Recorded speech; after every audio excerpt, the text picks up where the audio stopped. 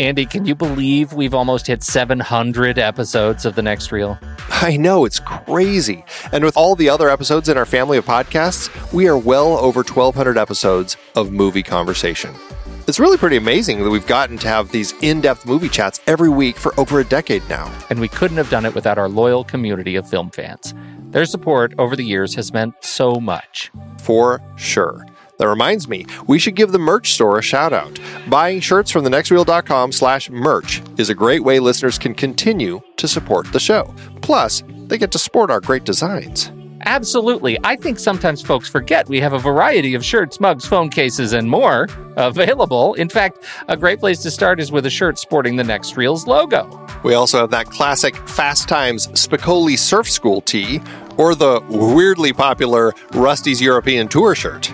The one from National Lampoon's European Vacation. Why is that so popular? Search me, but we have sold a ridiculous number of those. I guess there are a lot of Rustys taking trips to Europe? We're always adding new designs based on movies we've covered, like our brand new design for a streetcar named Desire, featuring a streetcar named Desire. So if you want to rep your love of TNR and films, head to thenextreel.com/merch. Every purchase helps us continue to have these weekly in-depth conversations. So visit thenextreel.com/merch today. And as always, thanks for listening and being a part of the Next Reel community. We've got lots more great movie chats coming your way. It is hard to believe that we have been having in-depth weekly conversations about movies since 2011. So many great movies, so many great conversations. But it's a lot of work. Producing this show week after week does require a lot behind the scenes. If you'd like to help support our efforts, one easy way is by using our Originals page when shopping for books and movies that we've covered. Your purchases made through our links give us a small commission at no extra cost to you and allow us to keep having these great discussions. We had some great films in Season 8 that started their lives as books or plays, and you can find all of them on our Originals page at thenextreel.com/originals. That's the site where listeners can find links to purchase all the source material behind the adapted films we covered, from Season 1 up through our current season. For part of Season 8, we had a series celebrating the 50th anniversary of films from 1968. We talked about 2001 and 2010 for our Odyssey series, both adapted from Arthur C. Clarke's novels. Man, the second one was so much better than the first, right? Don't you even get me started. Need I bring up Under the Cherry Moon again? Yes, also so much better. Wait, no, that's not what I... Planet of the Apes kicked off its series based on the novel by Pierre Boulet. We covered Danger Diabolik and The Detective, adapted from novels for our 1968 crime films. Wait, wasn't that The Detective, the prequel to Die Hard? They were both written by Roderick Thorpe, and yes, it's the same character in the books. I can't believe they even asked Sinatra if he'd be in Die Hard. That would have been weird. Once Upon a Time in America was part of our Leone Once Upon a Time trilogy, adapted from Harry Gray's novel. And we looked at 1968 Best Picture nominees The Lion in Winter, Rachel, Romeo and Juliet, and Oliver! We also had an Ingrid Bergman series with adaptations like Spellbound, For Whom the Bell Tolls, Murder on the Orient Express, and Gaslight. We haven't talked about Gaslight. Stop gaslighting me! Dive deeper into these books and more adapted films at thenextreel.com/originals. Every purchase supports the podcast. Get the full list of adaptations that we've covered on all the Next Reel family of podcasts and start your next read today at thenextreel.com/originals.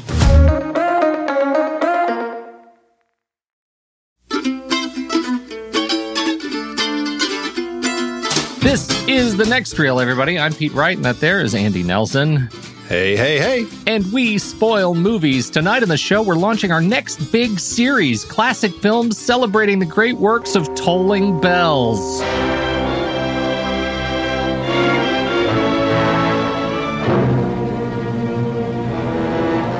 right. Now take the wire back as far as it'll reach before I connect it. Roberto! Hey! On ensemble! Roberto! You'll be...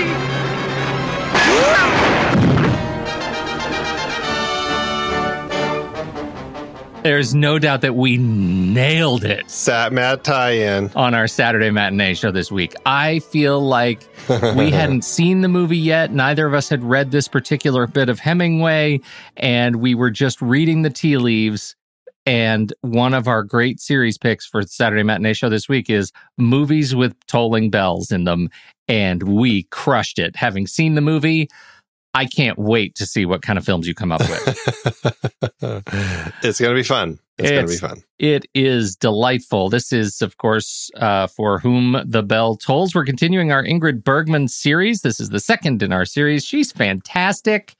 What do you think about where this film fits in our series? Any particular context we need to pay attention to before we start talking specifically about the movie? It's, well, again, the films selected were ones that were voted on by our Patreon supporters. So this is one that our Patreon supporters wanted to hear us talk about. So they must have had some fascination with it. My hunch is they recognize the name. That's your hunch, huh? That's my guess. I've heard of that before. I might have even read that back in high school or college. That seems like a movie I should have seen. Well, then I have to ask you, of this 1943 entry from director Sam Wood and a screenplay by Dudley Nichols, please tell me, Andy, how did For Whom the Bell Tolls hit you? So this was an interesting one. I have only read The Old Man and the Sea. That's the only Hemingway work I've read. And so I really wasn't sure what to expect walking into this one. The only things that I knew is that it was during the Spanish Civil War and that it was nearly 3 hours long. So in my head, the film became a war epic. And so as I was watching it, I really, my brain was like, they're spending an awful lot of time in this cave. And we're getting a lot of just kind of hanging out and romancing going on between Gary Cooper's character, Robert Jordan, and Ingrid Bergman's character, Maria. And it really took me about half the film for my brain to click in and go, you know what? It's not the film that I thought it was going to be. This is really kind of a war drama. And it's really about these characters as they're dealing with this period when Robert Jordan, who is our one American who's in this war, he's kind of a demolitions expert. And so he's supposed to blow up a bridge. And this is just kind of a 4-day period leading up to the demolition of this bridge. And that's really what it is. So it's really kind of a small story in the scope of this much larger war. I think that once I got that, kind of wrapped my brain around that, I had an easier time with the film. I still struggled with it. Like I said, I haven't read the book.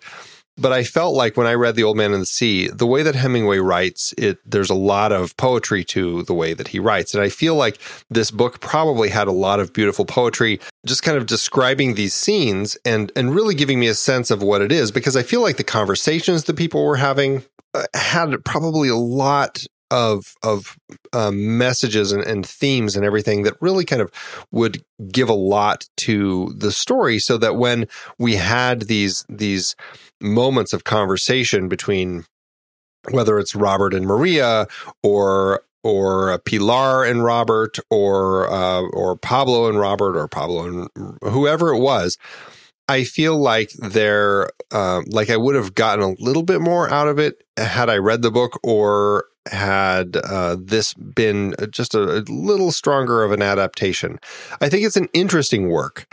I think there's an interesting story going on here, but I don't feel like the themes necessarily came out quite as much as I wanted them to.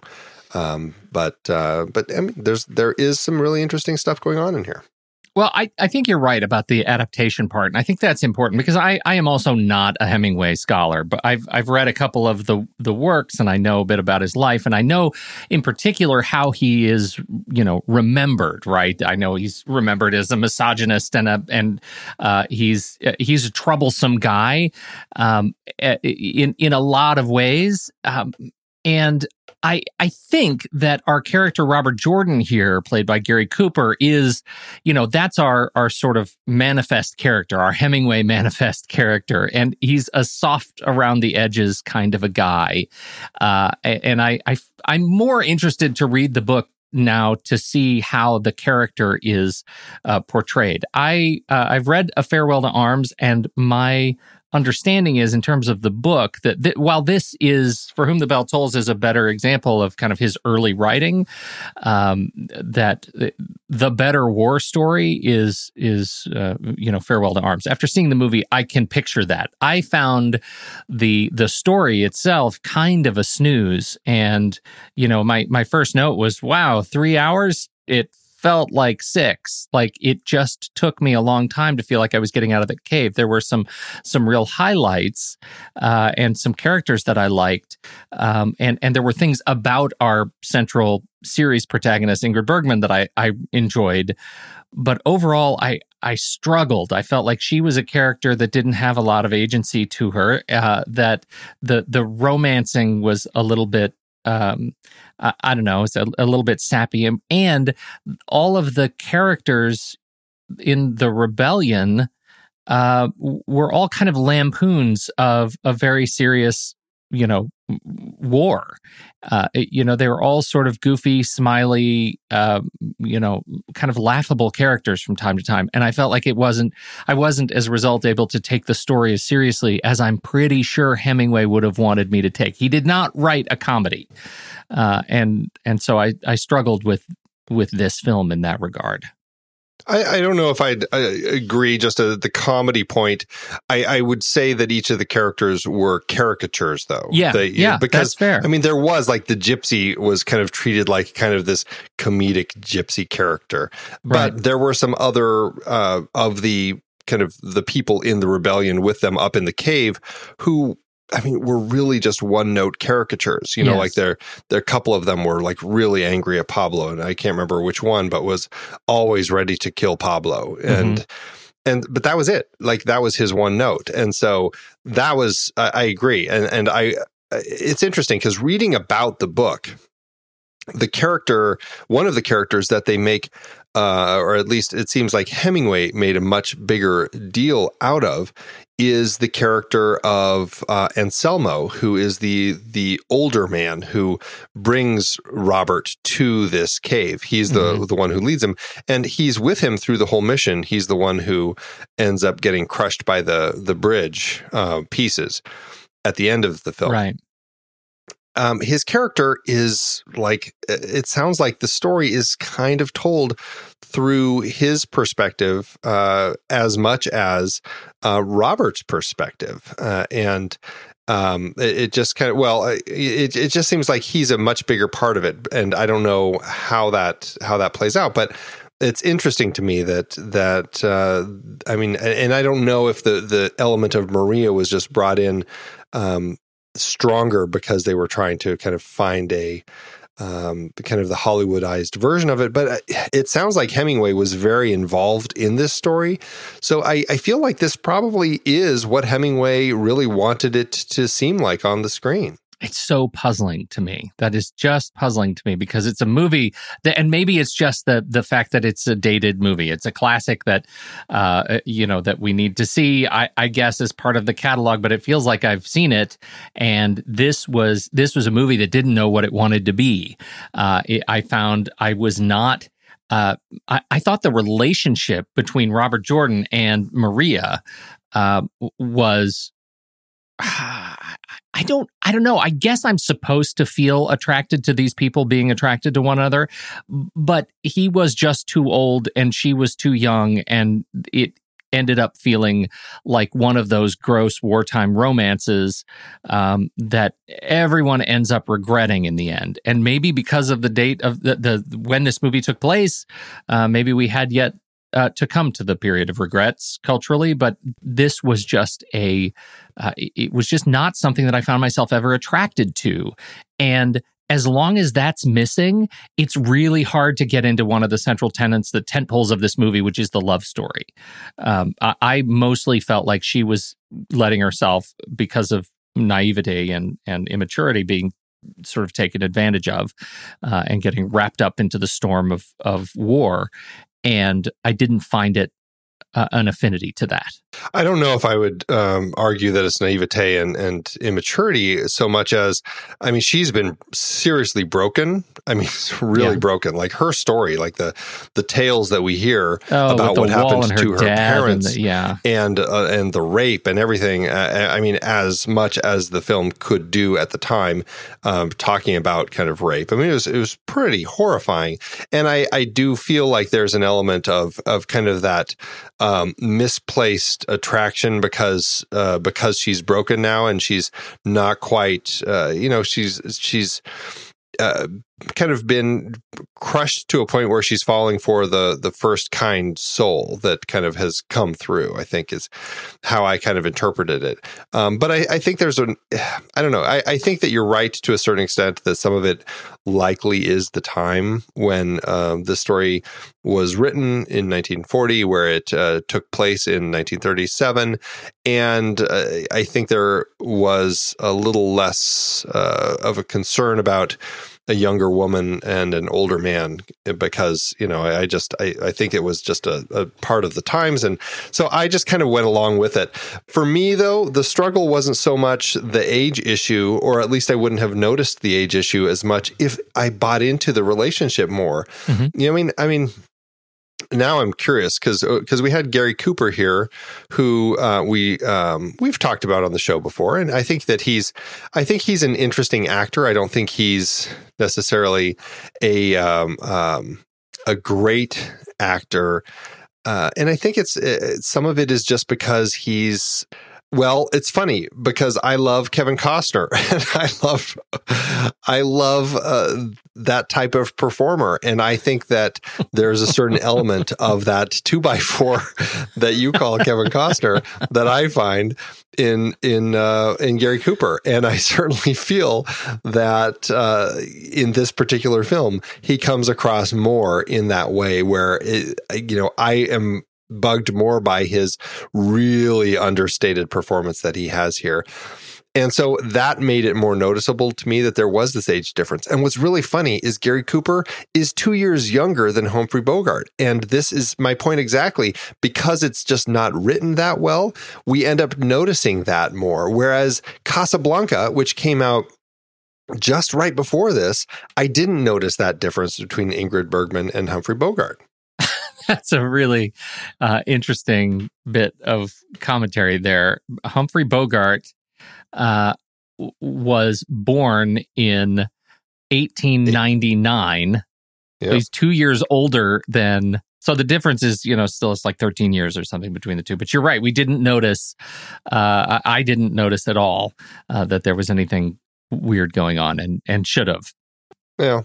I think it's just something that in stories like this, in that period of time, it's just one of those things that we end up, having to dismiss. Playing, I think I heard at one point, didn't she say that she's like 19? Is that how old she was supposed to be? Yeah. All of your 19 years.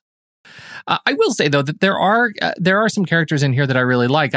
My hero of the movie is actually Pilar, played by Katina Pagino. I think she's fantastic apart from the horrific makeup that they have her wearing. I love that she is the gruff maternal figure that stands up to this puzzling idiot, Pablo, and that there's a challenge for power, and that she ultimately comes out victorious. And then we get to see the way she wields her power and the way she uses that sort of maternal figure status to give him agency later in the film. I really enjoy that particular roller coaster that we go on. I think that was a fun and nicely written little cavalcade.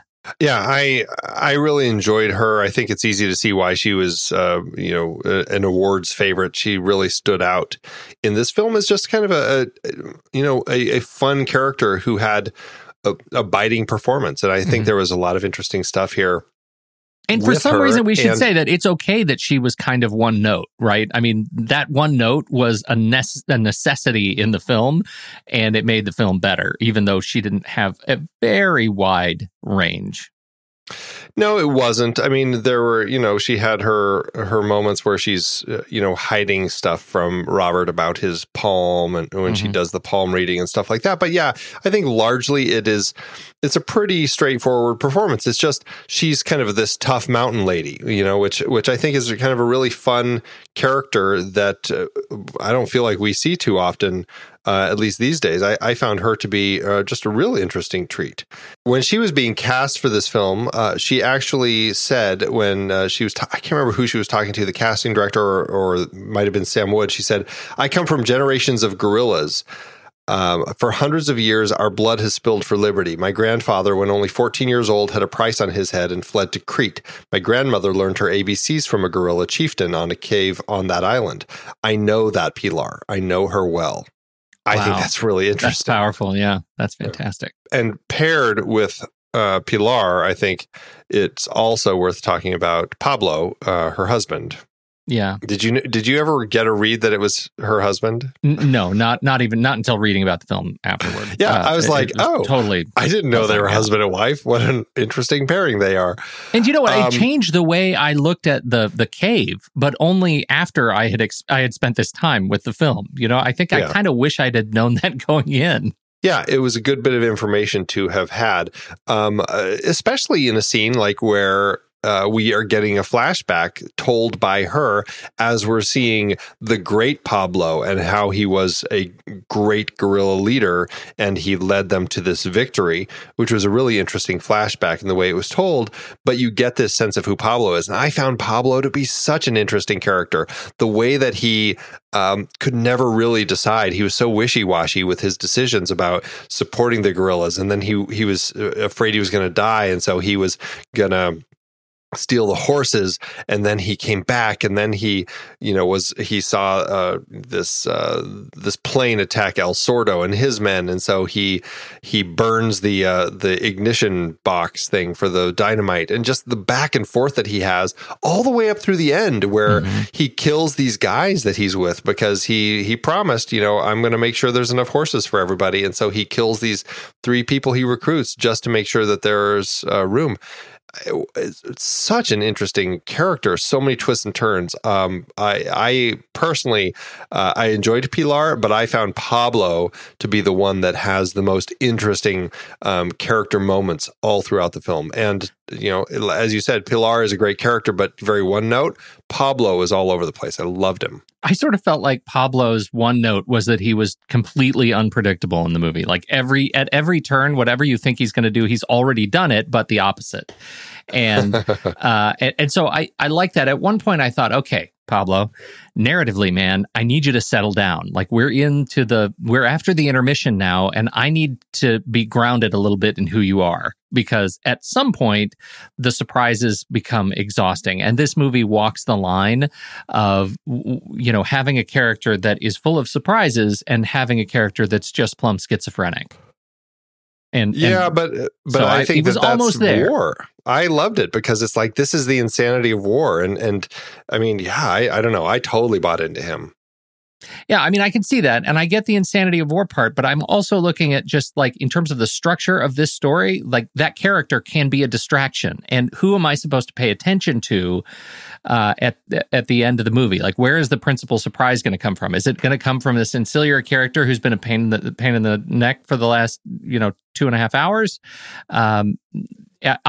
Because his last surprise needs to be the biggest surprise and the best surprise. And I actually think the last one, if I'm remembering right, because there were so many, was really good. Like, I like the fact that his last surprise was the punchline to a joke that started, 3 hours ago. I told you I would get you the horses.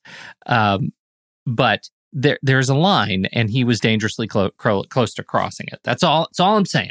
That's all I'm saying. Interesting. Was there anybody? There's this whole sort of building the team mentality in this movie, and I found that kind of heartwarming about watching this movie. I didn't expect it, but when we get to meet all of the characters in the in the cave, it felt very much like that construction of the team for the caper. In this case, the caper is we're all going to rally behind and do what we need to do to blow up this bridge, to help this American explosives guy blow up the bridge. That's what we're going to do. And that's what our attention is going to be focused upon. And here's the wacky cast of characters that's going to be sitting around the table. And I liked that they started by introducing them. We get to meet them as they're kind of talking about, wine and food, and here are all the people who are here as they're sitting outside the cave. And then they have this wonderful sequence where they're talking about Pablo, and he becomes the foil and an excuse for us to have Pilar name them all in a vote and give every character that, even as one note as they are, as a team that has now been built for us, it has agency. They all have this sort of democratic system within their little economy. And I thought that was really cool. Did you have the same sense? I mean, yeah, I guess. I mean, I thought it was fine. I mean, it works, but it's not something where, because these characters I never felt like I got to know any of them really as much as I would have liked to. I just, it was fine, but it's not like, this is the demo guy and this is the guy who's going to, lead the team on this. Like, I knew nothing about any of these guys except that one was a gypsy. And a couple of them didn't know how to read, but they all had names, and they all had. And what was cool about it is it gave us the opportunity to see growth in Robert. I'm reaching here, man. I was not a huge fan of this movie, but we get to see that nice growth in Robert when later he goes and does the rounds and gives everybody a chance to vote. And I think that's really that was satisfying. Yeah, for me, I mean, I guess I did like the moment where Robert was teaching Anselmo. And not Anselmo, he was teaching the gypsy how to kind of help him, because he's like, I need you to mark who you see, and he's like, I don't know how to write, and he's like, no, you're not going to, and he basically did this little chart, and I loved that little moment, and what the gypsy says, in this way I can write, and then his friend is like, it's an educated pencil. I was like, I really liked that sense of seeing how you can still find use in these people, when they may not have the skills that you need, but you can find ways to still adapt and make it work. And I thought that was a nice moment. So for me, I didn't get much out of the team themselves, but I did like moments like that. And I will say, not necessarily specifically about this team, but just about kind of the overall team. Like, we have El Sordo, who is the leader of this other band that they're helping Robert and his team. El Sordo is supposed to be the one who's getting horses, and he and his men end up getting pinned on top of this peak and killed by planes when they come by and drop bombs on them. They had a much better group. I liked kind of this sense of that group, particularly this young man who had kind of joined them, and he was the one who actually had saved Maria from the train and carried her out. And hearing them kind of talking about him and everything, I enjoyed that quite a bit. That was this nice little moment that we had. And so to that end, I felt like I got to know El Sordo's men a little better than Robert's men. Yeah, no, that's a really good point. What do you think about the other side? Like in this final act, we actually see the battle, and there's the big race to blow the bridge, and we do have this. I think this really interesting moment where, who is it? Is it Captain Gomez marching up the hill? He finally, nobody will go with him because he says they're all dead. Go up there and confirm it. And who was the guy who was marching up the hill who kept saying, "God, shoot me," as he's coming up the hill? So we finally wait, and he in fact is shot in a very dramatic waiting scene. And I think and he's shot with like a Gatling gun that's mounted, that's sort of resting on, I think, a dead horse. I found that sequence one of the great sequences of kind of the isolation of fighting. And that's one of the things that I think Hemingway does, is he deeply personalizes the act of war. And I think this is one of those examples of that, when you see these guys who are looking at each other's eyes and these close-ups, the back and forth with the close-ups before we actually pull the trigger.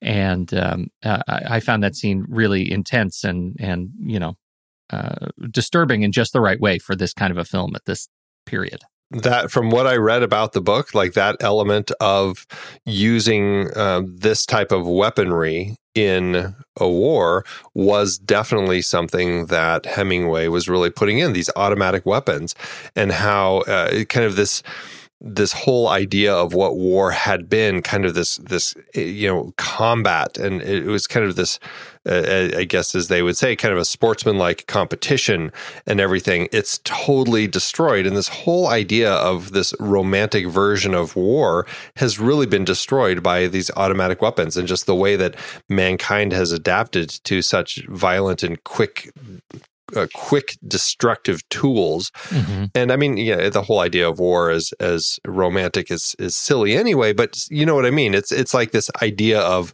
war having been turned, because that comes up quite a bit. I mean, this whole thing of these automatic weapons pop up throughout. And I did think it was kind of an interesting thing that, like, it was almost like at every turn, it is people up against automatic weapon fire.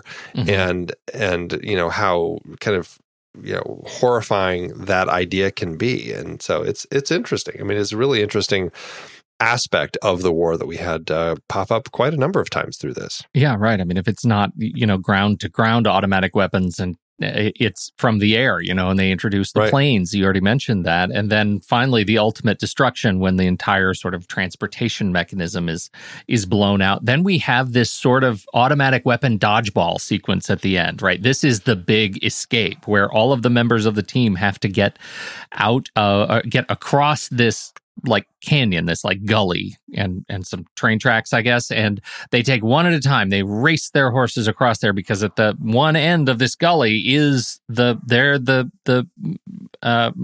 army, and they are shooting with their automatic weapons and their cannons and things. And that's how we ultimately end up seeing how our friend Robert meets his end. What did you think about how they portray this ultimate sacrifice? Did that pull at the heartstrings? Well, it's interesting. I mean, you pretty much knew it was coming as soon as Pilar reads his palms and gets that look on her face. Like, I mean, his lifeline is short and he's going to be dying soon. Mm-hmm. It's in his palm, and she never reveals it, but you pretty much know that this is either the mission, he'll die trying to, get the mission accomplished, or he'll die succeeding, but still die. And so I was just kind of waiting for it. I mean, it's all thematic to the title of this film, For Whom the Bell Tolls. I mean, that whole, pull from the poem by, I'm going to forget his name right now, John Donne. Right. Yeah. No man is an island entire of itself. Any man's death diminishes me because I am involved in mankind, and therefore never send to know for whom the bell tolls. It tolls for thee. Meaning, any of these people, when they die in their fight, it's me too. We're all dying a little bit because it's part of kind of the human experience. And I think it's a really interesting theme about war to have kind of that Hemingway pulled to kind of have a part of this story about this Civil War, and how it really is not just tearing these Spanish people apart, but really it's something that is affecting all of us. And I thought it was really interesting. And I guess for that moment, for me, with Robert at the end, when they're all trying to get across, and he gets shot and he's dying, and he tells Maria, go on without me. We are still together. And by you going on, I'm going on. So in a way, it's almost like the opposite of For Whom the Bell Tolls. It's saying like, because you're still alive, I will be alive with you. And so it's an interesting kind of spin on that. I liked that. I thought it actually worked for me. I didn't have kind of an emotional connection when we hit the end of the film, but I thought it was interesting. What I do think is interesting is in the book, it actually ends kind of a little bit before we find out, what happens. I mean, he raises the gun up, and he's hoping he's going to kill an enemy to save his comrades as they go. But the story ends right before he gets to launch his ambush. So we never actually find out if he saves his friends or not. And I think that's a really interesting way for the book to end. I think it would have been really hard for a Hollywood movie to end that way. I think that this ending is fine, I guess, in the grand scheme of things. I think it's fine. I found it scripted strangely. And by that, I mean, he goes into this weird trance that you've already kind of described. Like, go on, I'm with you. You live, I go on. But it's not just a simple, like, one-liner. He goes into a bit of a fugue state and just keeps talking and saying the same things over and over, shuffling some words around in a bit of a puzzling way. And then we get a voiceover for the first time. Oh, yes. Right? And that, I am surprised you didn't bring that up, because I thought of anything that would have been a thing for you. Yeah. I didn't like that voiceover. There we go. Yeah, I mean, I don't know the book again. I mean, perhaps they have him saying something that his character was thinking at the time. I don't know, but it did feel very out of the blue for all of a sudden, this character, as he's getting ready to, he's trying to wake himself up and be ready so he can attack these soldiers when they come around the bend. I don't know. It felt very out of place because we had never had voiceover in the entirety of the film. That's what I had a problem with. It felt really out of place. It was jarring, and I don't think it was earned. I think a lot of the way that I read this film is like, this film is from 1943. It's a different time. It's a different way of putting a film together. I felt like, it doesn't work so much in today's frame of mind, but I think, I don't know, as I look at it, I'm like, it's a different type of filmmaking. It's not as well versed in kind of cinema as a lot of stuff we get nowadays. So yeah, I have issues, but I guess I find myself a little more forgiving of it. What you want to talk a little bit about getting it made? Yeah, so this is an interesting one because, I memean, Hemingway was a really interesting writer. He was definitely a writer who appreciated a good adventure. I mean, he liked kind of this thrill of life and everything. And he also loved going over to Spain, and he loved going down to Cuba, and he liked, traveling and everything. He loved going to Spain and seeing the bullfights, all that. He had a sense that there was going to be this civil war over there. And sure enough, it started in 1936, and he actually became a foreign correspondent and would go over there. I think he went over there 4 times over the course of the war as a foreign correspondent to write news and get stories and stuff. He also, at the time he was doing that, was also raising money to support the Republican government. So he was very much, on one of the sides as he was this foreign correspondent. So he kind of, in his time there, he found inspiration to kind of write this story. The characters, especially the lead character, is very much kind of him in a way. He kind of pulled a lot of it from himself. It's a little idealized, but it still is from him. And a lot of these other people that he populated the story with, these guerrillas, were kind of people that he kind of, they weren't direct comparisons, but it was just kind of a sense of the people that he'd come in contact while he was over there. So now the book was published in 1940. Gary Cooper had read it and loved it, and he brought it to Cecil B. DeMille. And DeMille loved it and told Paramount to buy it. And so Paramount did buy it, and it was a record price that they paid for it at the time. It was $150,000 that they bought the rights to the book for. And so that was pretty huge. DeMille, actually, he brought Hemingway in, and he and Gary Cooper sat down. And this was the first time that these two came together, and they clicked. Hemingway and Cooper just were like twins practically. They got along so well. And what's interesting is that they ended up hanging out together. They were friends all the way up until their deaths. And they both died within like a couple months of each other in 1961. So they were just very close, which was really interesting. Now, the trick is Gary Cooper was under contract with, I think, MGM at the time, and couldn't get on this job. And so that was a little bit of a problem because Hemingway, at this point, being like practically best friends with Gary Cooper, couldn't have him in his movie. Now, Hemingway wanted Ingrid Bergman to play Maria, but she was bound to David O. Selznick. This is the crazy studio system. All these actors are bound to different studios and stuff. And so what's interesting is this book was hugely popular. the American population found out that this movie was happening, they started just writing letters, pouring in by the thousands, saying Gary Cooper needs to be the lead. And there was a bunch of different options for the women that people were throwing out. They said Olivia de Havilland, Joan Fontaine, Paulette Goddard, and there was this ballerina, Vera Zorina, who was another person that they were throwing out there. During all this, Cecil B. DeMille, he dropped out of the picture, and Sam Wood, who had been DeMille's assistant back in the silent era, came on board to direct it. Now, Samuel Goldwyn, he ended up saying, you know what, you can, we'll loan out Gary Cooper for this. And for Maria, Paramount cast this ballerina, Vera Zorina, to be the lead. And so they started working on it.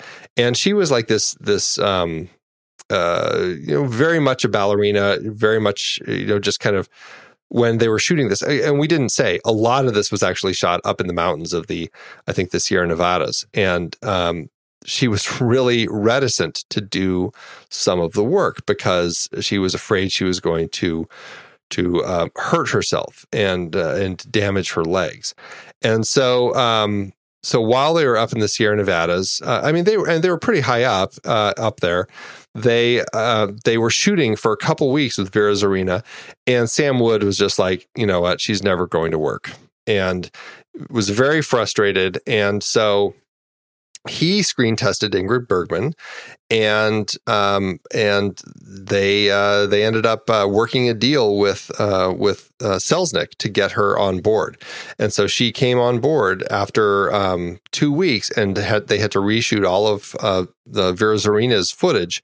And and then I guess you could say the rest is history. They ended up getting this cranked out through all that, but it was quite a little ride to get this thing off the ground. Did Vera Zorina end up doing other films? Why, yes, she did.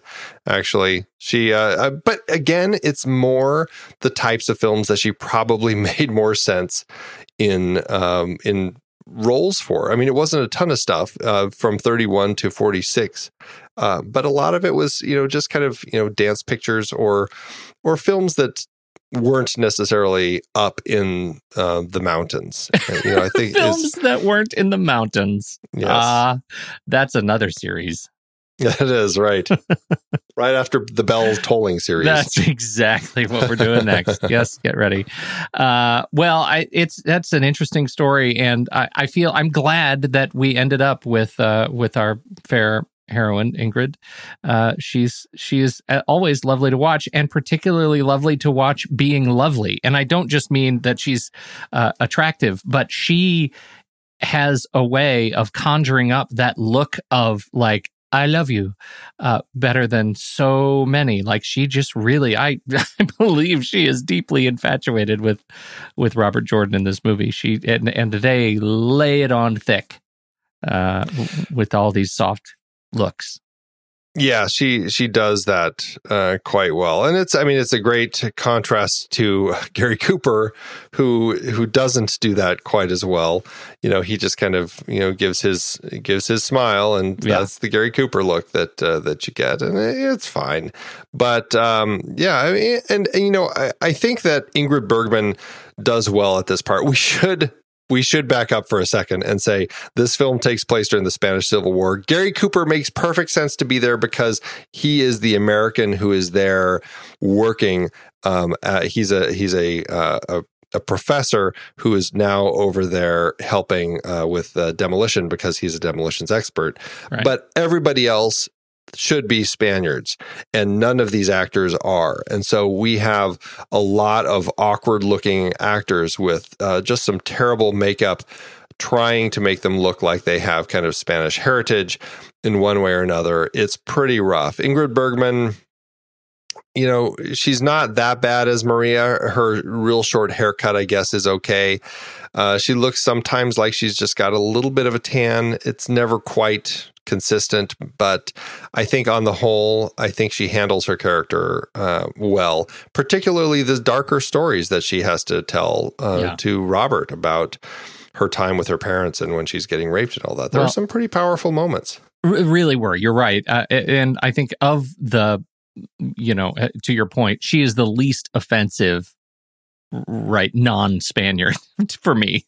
She's the easiest one to watch and not slap my forehead. I thought Akeem Tamaroff as Pablo was actually pretty consistent. I thought he actually worked for me. I think the worst was Pilar, unfortunately, because I just felt like they weren't keeping good tabs on her makeup job. And sometimes she was just, I felt like she was wearing blackface. Like it just, there was so much stuff on her face. And I was like, boy, it looks rough. And that was a real problem because she was like such a great character. That was just heartbreaking when she would do something that I really liked and look at her and have her look so ridiculous. And likewise, Joseph Calleja, who, Akeem Tamaroff and Joseph Calleja, we've talked about both of them before when they were working together back in, why did I just blank on the name of the film? Touch of Evil? The Touch of Evil, yeah. So I think the two of them are great actors. But man, Joseph Calleja ends up, when he's El Sordo, he's just got some funky wigs and a nose piece that he's wearing and white eyebrows. It's just, they really were, it felt very theatrical. I think that's the way I felt, is it felt like a theater production of this story. And they were just casting, whoever was local, because local close to the theater, as opposed to actually casting people who made sense as Spaniards. Ray Renahan. Behind the camera. Andy, that is a name that is new to this show, I think. And of films of this period where you have just one cameraman who does 700 movies, it feels strange that we haven't seen his name cross our thing yet. Cross our thing yet? What am I talking about? I don't know. What is your thing? That's an odd way to describe it, I guess. Ray Renahan is, he's a person who certainly has been in the industry for quite a while and certainly has been working on a variety of projects for quite a while. Certainly worked on projects that we've talked about. Oh, yeah. Like he was the Technicolor associate on Gone with the Wind, for example. Mm-hmm. So he certainly is somebody who has, been around the block and worked on a lot of projects, but just somehow through all the projects that we've talked about, we have not come across another film that Ray Renahan has actually shot. But what's interesting is he was considered one of the innovators of the 3-strip Technicolor process. So I think that is a really interesting element about him. And to that end, I have to say, I am really disappointed that, and maybe it's just because the film is not a popular film, I don't know, but if he is really a person who is kind of involved very much in kind of the birth of the 3-strip Technicolor process, this print looked like garbage. Yeah. They need to invest some time and money and just get some prints of this and find the different the three different strips and reprint this film. There were times where the 3 different images were just not lining up with each other and were wobbling and everything. It was a really, really ugly watch. And I felt so bad because I could tell like there were some beautiful colors that would pop out of this if we got a great print of it. So it was kind of a frustrating watch to that end.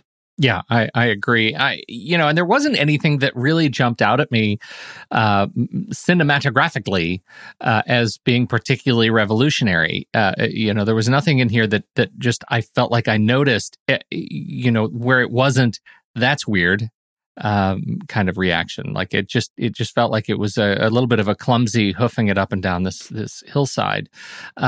There was one sequence that I wanted to call out that I think just in terms of the way it was edited and put together, and insofar as this wasn't a comedy, I found this to be a comedic moment, and I quite loved it. And it's Pilar doing a flashback where she's telling a story, and it cuts to different times as she's telling the story, and the people who are in the flashback, they start moving their mouths, and she is still telling the story, doing the voiceover in their mouths. And I loved that. it was super familiar to me because it's a trope that has been used now twice in quite recent memory in the Ant-Man movies. And I thought that was such a novel and wonderful gimmick for telling a flashback like that. And I really thought that Ant-Man was being original. So it was quite delightful to see it done here in the weirdest of places. And now I want a supercut of all of these kinds of sequences. I would love to find more. I thought it was a really interesting, and it's funny because it hit at a point where we have there were some other kind of conversational flashbacks where people were talking about stuff from the past. And when Pilar started talking, I'm like, oh, we're going to have another long conversation about something that happened. And we really need to show, not tell. And then that's exactly when they cut away to kind of her flashback, and the whole scene played out. And it was smart. It was clever. It was done really well. And it was horrifying also. And that's the thing I think that you lose in as you're kind of spinning it in the kind of that fun Ant-Man style, which I think works really well here. But what is horrifying is the realities of what's happening and how Pablo is this great leader because of the awful things that they end up doing. Yeah. A heck of a job getting us to swallow the pill. Yeah, right. Editing by John F. Link and Sherman Todd. And we need to talk about this roadshow cut. Right. This is the era when these roadshows were a thing. The roadshow is basically a longer cut that they would do, and then they would take it on the road and travel around the country with it. In this particular case, this movie was released in the summer as a roadshow, and it started in New York, and they just kind of took it around the country, showing it in different places, and they kind of call it a super production. It was this huge hit. Both critics and audiences loved it, and it, because of the way that it was released and unfolded and garnered all this talk and everything, it became the most profitable film of 1943. And but what's interesting is what they do is then they take that cut, and in this particular case, it was 170 minutes, and they chop it down so that by the time they're done with the roadshow, they can release it theatrically, and it's not quite as long a cut. It's the sort of thing that, I mean, Tarantino just did it when he released The Hateful Eight. There was a slightly different, I don't actually know if the cut was different, but at least we had the intermission and the overture and all that sort of stuff if you went and saw the actual roadshow version of it. In this particular case, they cut those out, but they also cut another 36 minutes or so because, I mean, they brought it down to, I think it was 134 minutes. Unfortunately, the roadshow version of it kind of was lost for a really long time. And it was kind of sad that had happened. But in the late 90s, they found some prints and they actually restored it to about 168 minutes. It still is missing some footage. It was 134 minutes. Let's see, the 170-minute version did not count the intermission. So it was actually closer to 175 minutes. And so, they got it close, but they're still missing about 7 minutes or so. And it was weird because you could actually kind of tell there were a couple cuts in here that just seemed like jarring from one scene to the next. And there's one cut notably toward the end. I think it's right after he sees that Anselmo has been killed. We have Robert as he starts kind of running off, and it cuts, and the music actually chops from one shot to the next. You can tell that there had been something else there.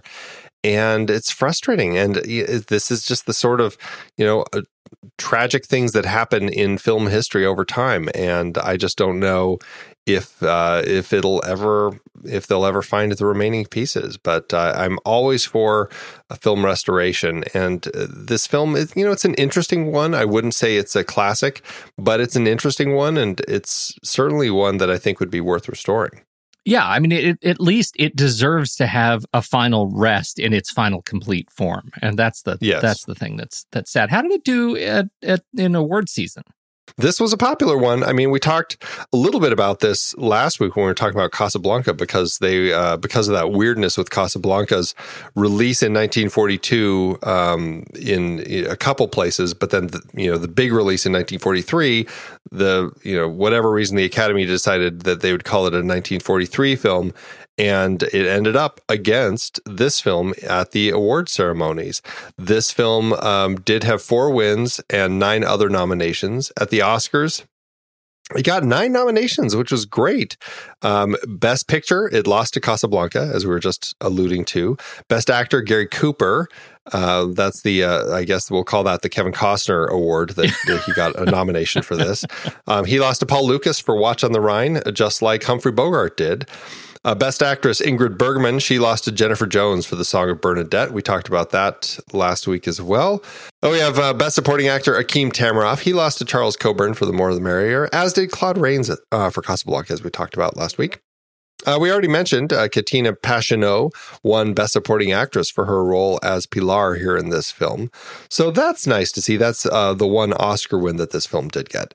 Best Color Cinematography lost to Phantom of the Opera, as did Best Art Direction Interior Decoration. Best Film Editing lost to Air Force, and Best Music Scoring of a Dramatic or Comedy Picture lost to The Song of Bernadette. This one, again, the weirdness, the Golden Globes, this one was eligible for the Golden Globes. This was the Golden Globes' first year. Casablanca was not, because they did see that as a 1942 film. And at the Golden Globes, Akeem Tamaroff and Katina Passionot both won for their supporting awards. And so, yeah, it's nice that those two were getting recognized. And yet, how did it do in the box office? Something that I always struggle with these older films is gauging the costs and the grosses of them. Finances just weren't reported the way that they are now. With that, I'm going to give you what I have found. For this massive adaptation, the studio forked out $3 million to director Sam Wood, which is about $41.7 million in today's dollars. As I already said, the movie was released as a roadshow, starting in New York City on July 14th, 1943, before rolling across the country. For the theatrical release, it did well for itself. And in both cases, it did really well for itself. And as I said, it became the top grossing film from the year. And here's where it gets a little tricky. While I did find some information about the grosses, I also found this note, which I think it emphasizes pretty well my point about how hard it really is to find this information and really ensure that what we're actually comparing are apples to apples. This is what it says. Box office numbers were reported at the time as a percentage compared to, quote, normal business at each theater. For example, For Whom the Bell Tolls performed at an extraordinary 254%. This is why exact dollar grosses for the period are unreliable at best. So I have to take that into account. I have to at least put it out there. I didn't actually take it into account at all when I put these numbers together, but it's out there. So, all right. So here's what I found. The movie went on to earn $17.8 million at the box office, which is about $452.8 million in today's dollars. That's North America. I couldn't find anything for the rest of the world, but assuming that's all there is, the movie did end up with an adjusted profit per finished minute of $2.4 million. And all told, I mean, that's a really strong return for this Hemingway adaptation. Truly. Yeah. If you can trust it. If you can trust it, right? Assuming it's all real. I'm glad we watched this movie. I feel like this is one that I'm glad to be able to check it off the list.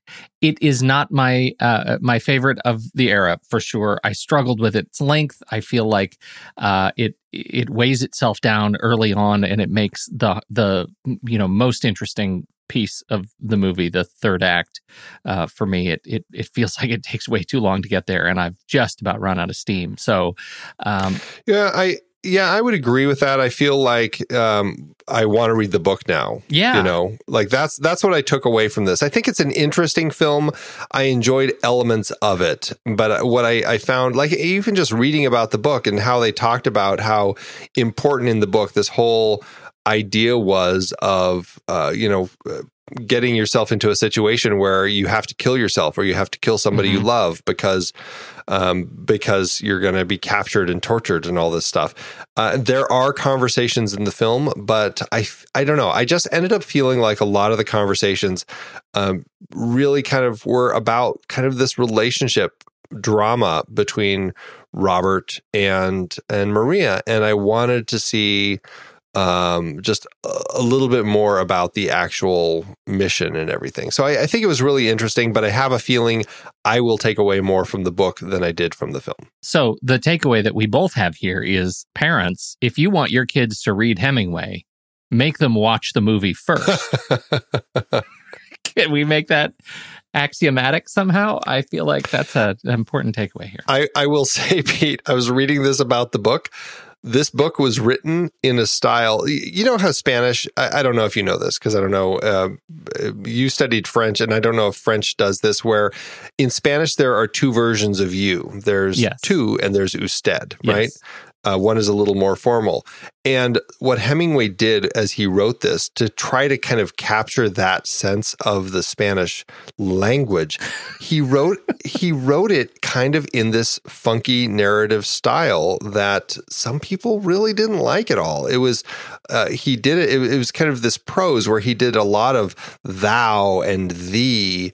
Yeah, and like what passes for thing. You today? Like, right? Instead of how's it going? Right. Something like that. He was... Exactly. Like he was, just this funky way to write, because he was trying to create this world where it felt like it had been translated from Spanish or something. And I think that's one thing that does potentially put me off reading it, because I'm like, it sounds like it's going to be a chore to get through it. I will say, I am glad they did not feel the need to go down that road in the making of this film. Amen. Let's rank it. Let's do it. Head over to flickchart.com/thenextreel. You'll see all the movies we've ever talked about on this very show. If you swipe over in your show notes and you tap on the word Flickchart, it should take you directly to this movie where you can add it to your list and see how it stacks up to ours. First up, we have For Whom the Bell Tolls versus Rocky 3. I'm going to go with Rocky 3. For Whom the Bell Tolls or A Star is Born, 1976. For Whom the Bell Tolls. For Whom the Bell Tolls. For Whom the Bell Tolls or Labyrinth. I will take Labyrinth, please. Oh, this is a rock and a hard place right here, Andy. I'm gonna pick Labyrinth, but I'm gonna pretend that stupid song isn't in it. For Whom the Bell Tolls or Lupin III, The Castle of Cagliostro. I will take Lupin. Oh, definitely Lupin. For Whom the Bell Tolls or Compulsion. Oh, I will 100% take Compulsion. I will too. For Whom the Bell Tolls or The Book of Eli. Haven't seen that pop up in quite a while. I'm going to take The Book of Eli. Yes, I think I will too. For Whom the Bell Tolls or Atlantic City. I'll take Atlantic City. Atlantic City. For Whom the Bell Tolls or La Femme Nikita. La Femme Nikita. I'll take Nikita. Yeah. For Whom the Bell Tolls or our recent favorite, Chinese Puzzle. I'll take For Whom the Bell Tolls. Yeah, I'll take wow. Well, that puts For Whom the Bell Tolls at 302 on our chart. 302 out of 403. One spot above Chinese Puzzle. That is about a 25% on our Flick chart. That was interesting because it felt like that was a very decisive ranking. Would you agree? In the sense that like there wasn't anything never that argued? We didn't argue. That's one way to look at it. That it was very clear to me, every movie that you mentioned, that where I would put this. Like, I didn't have much indecision. You agree? Right. I would agree. I had the same thing happen on my own list, and this movie did not perform as well at all.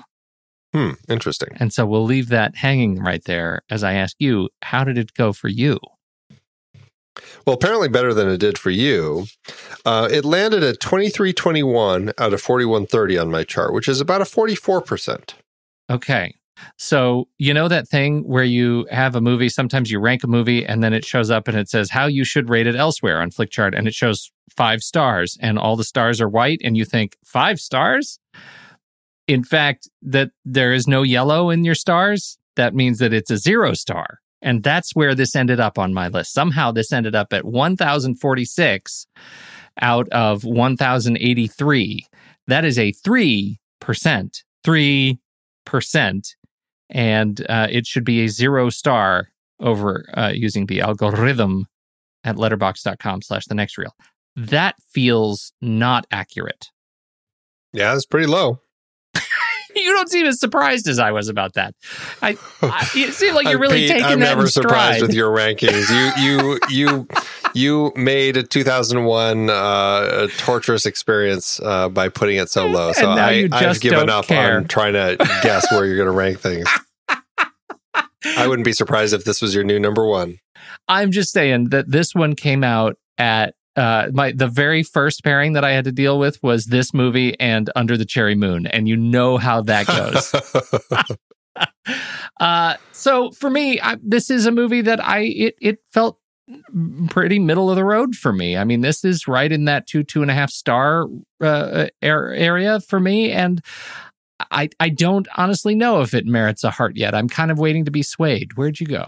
I am at 2.5. I think that 44% is pretty close to the 50, which is where I feel that it's landing. So 2.5.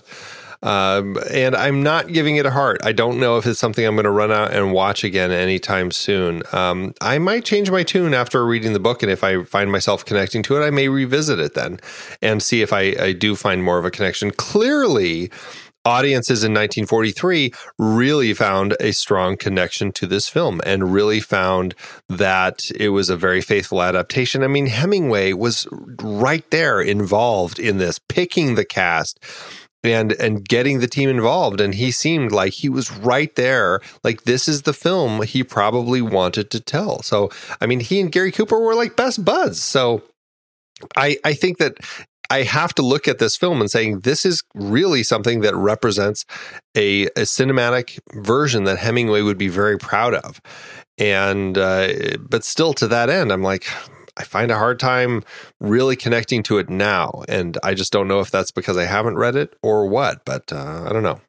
Well, I think that's very telling. The problem that I have with it, at least in the context of the series that we're doing right now, is that we already have a significantly better Ingrid Bergman movie that I would rather watch anytime this movie comes up as an option. So I have a hard time imagining I'm ever going to go back to For Whom the Bell Tolls when I have movies like this or some of the movies that we have coming up.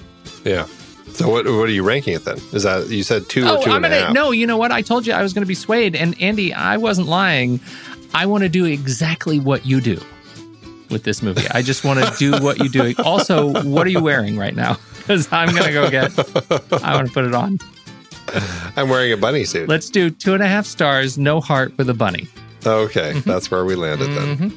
I think you have to say, we rocked this initial entry into our Bells Tolling series. And now we are moving on to something far more diabolical. Oh, yes, we are. I am very much looking forward to jumping into this next film and revisiting this one. This is one that I watched in my Women in Film class back in college, and am very much looking forward to revisiting Gaslight, directed by George Cukor from 1944. This is, yet again, we are establishing an unintentional series of George Cukor movies. I'm very excited about this. Well, if you want to hear more of us, but you can't wait until next week's show, check out our other show, The Marvel Movie Minute. We're talking about the films of the Marvel Cinematic Universe 1 minute at a time, starting with 2008's Iron Man. Get on the train, everybody. We're almost finished with Iron Man, but if you start today and you don't stop listening for about 3 months, you'll get caught up and you'll be able to catch up with us when we start the Hulk next year. And you might even hear some hiatus episodes. Just maybe. Well, you can support that show and all of our shows over on thenextreel.com/Patreon, where you can get access to our exclusive members-only weekend show, The Saturday Matinee. When the movie ends, our conversation begins.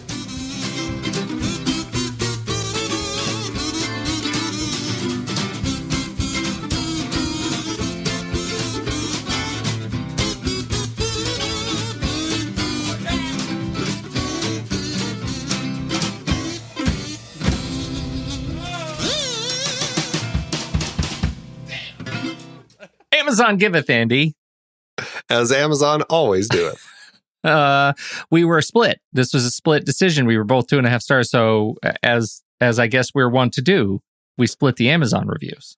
I went high. You went high. I went low. I always go low. I really always go low.